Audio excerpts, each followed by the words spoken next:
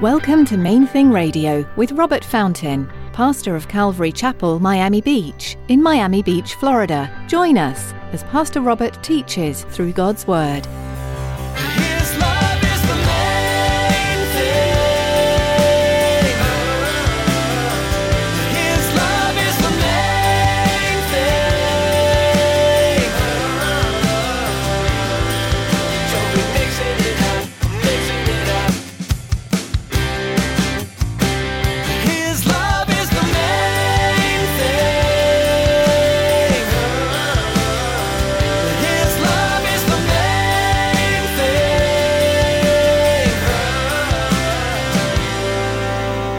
Almighty God is for you. He's for you. I was raised thinking that God the Father, Jesus is for me. Jesus, He's on my side. God the Father, though, man, I got to be careful. Got to kind of be, No. The Bible says God the Father sent Jesus to die for you. Have you been facing something in life that you felt like you were fighting alone? I know I have.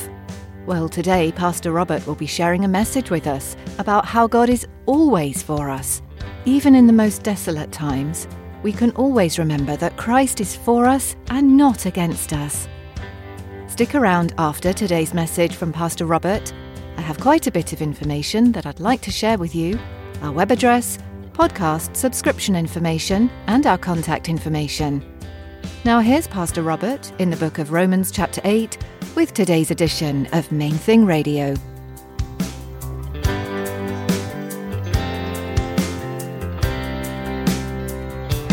love is the main thing.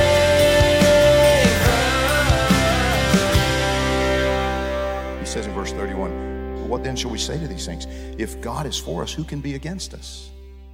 Now, that question, again, if you're not just blowing past, that's right, who can be against me? God is for me, who can be against me? But if you think it through, well, the devil can be against you. The Bible says the devil is against you. In 1 Peter, we're told your adversary, the devil, he's relentless. He's always after you. And you know what? People often come against us too, right? So what's the point? What is he actually trying to communicate here? Well, what God is telling us in this statement is not that you have no enemies now that I'm on your side. What he's saying is, are you listening to me? God is for you. We think we know. We say amen to it. Amen, hallelujah. God is for me. Right? But that's another one of those, I want to tell you. See, I was confronted with the reality this week. There are times when I say I believe it, I'm not believing it. I let unbelief take over. And this is what it looks like. See, God is for me, but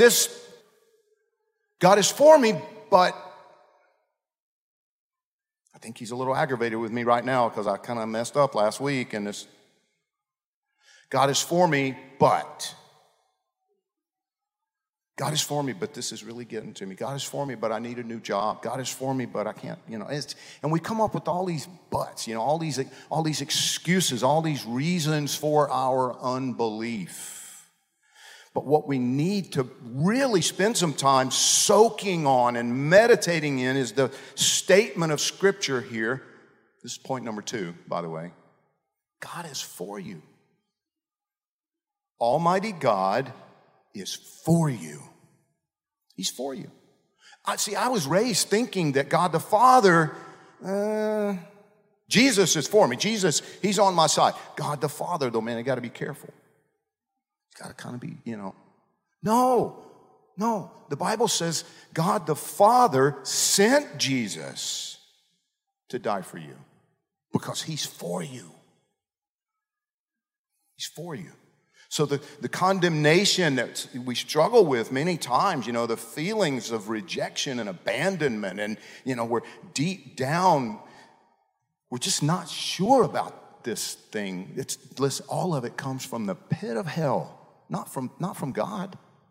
Oh, sure, God will convict you about specific stuff. You know, you say something that doesn't represent his heart. And he says, no. No. And he brings conviction. He brings clarity so that you can experience everything he wants for you. Like I've said so many times, you know, like we make excuses for ourselves, you know, like that's just the way I am. I mean, I'm not going to try to be somebody I'm not. The Bible says God's trying to make you somebody you're not. Right? He's transforming you. You're not, it's like, yeah, I know that's the way you are, but that's nothing like Jesus. And he wants you like Jesus. He's working to make you like Jesus. And so in those moments, he'll bring specific conviction about specific things. But it won't sound like, you know, you're just scum of the earth. It's like you can't be calling yourself a Christian. You're disgusting. You disgust me. Go away. I remember the old rabbi across the street one time. He said, you know, we punish our children, but we don't reject them. God will convict. And sometimes he says those he loves, he chastises. But he doesn't reject. And he doesn't condemn because he's for you. He's drawing you closer, and he's trying to work in your life to make you better. Now, the next questions, we're going to zip through them, but they're clearly intended to drive this point home over and over again. Verse 32, he who did not spare his own son, but delivered him up for us all, how shall he not with him also freely give us all things? The Bible says, listen, that thing about being reluctant in prayer. He's like, don't you realize I gave my son? Why would you ever be reluctant to ask me for anything? I've given you my son. We're afraid sometimes, I think, you know, that maybe God is angry with us or something, and you know, even if he's for me, there's some catch. No, there's no catch.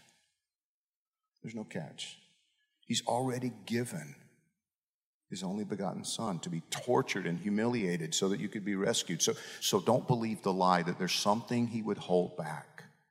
Now, if he's holding it back, it would be detrimental. Maybe it's a matter of timing. Maybe it's a matter of perspective. Maybe you look at it and you think this would just be awesome, and God says, no, it wouldn't. Or maybe he says, not yet. Yes. We had a guy years ago in the church that he applied. I was telling somebody the other day, he applied for Bible college. Sounds like a great thing. This guy wants to go to Bible college. But I knew where he was at in his journey and his walk with the Lord, what was going on in his life.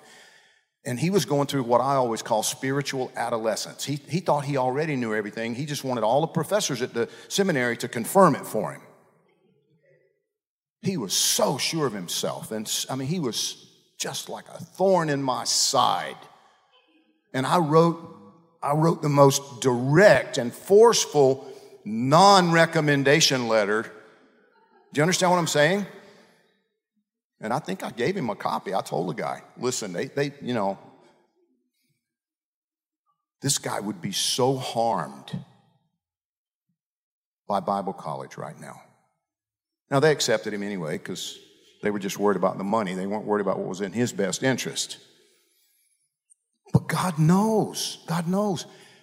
Maybe it's just a matter of just wait a few years, you know, you need, as one wise older lady said, you know, our young pastor, he's all right. He just needs to suffer a little bit more and he'll be a good pastor. Sometimes we just need some time to grow and mature, and God says, no, this wouldn't be good for you yet. You're not ready for it. You need to wait.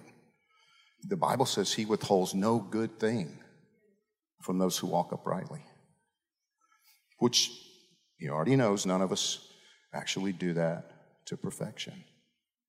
Verse 33, who shall bring a charge against God's elect? It's God who justifies. Who is he who condemns? It's Christ who died and furthermore is also risen, who is even at the right hand of God, who also makes intercession for us.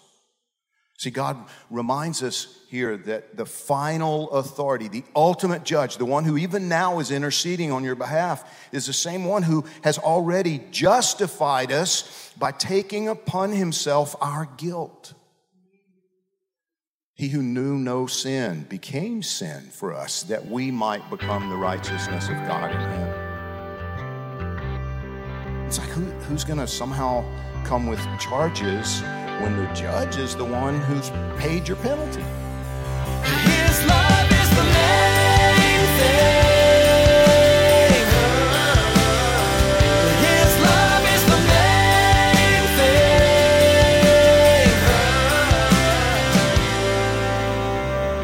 thing. We're so glad you tuned in to today's teaching from Main Thing Radio. We're currently in the book of Romans, and there's more to learn next time. If you'd like to hear today's teaching again, or learn more about Main Thing Radio, visit our website at mainthingradio.com. Before our time with you is up for today, we'd like to take a moment and ask you to consider partnering with us here at Main Thing Radio.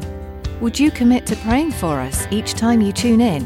As we continue to produce programs to spread the good news of the gospel, we know the enemy will try to resist it from spreading. We'd appreciate your prayers for protection and guidance in all we do. Would you also pray for your fellow listeners, that each one would allow Jesus to speak truth into their hearts? We have one more way you can support us in what we're doing here at Main Thing Radio, and David's here with the details. We all know it's vitally important to support the local church, a place we call home. But it's also very important to support missionaries. Have you ever considered that Main Thing Radio is missionary work? It is. We need your support to continue to share God's Word over the airwaves. Please, prayerfully consider financially supporting Main Thing Radio. For more information, visit mainthingradio.com and click on the Donate button. Thanks, David. And thank you for joining us today here on Main Thing Radio.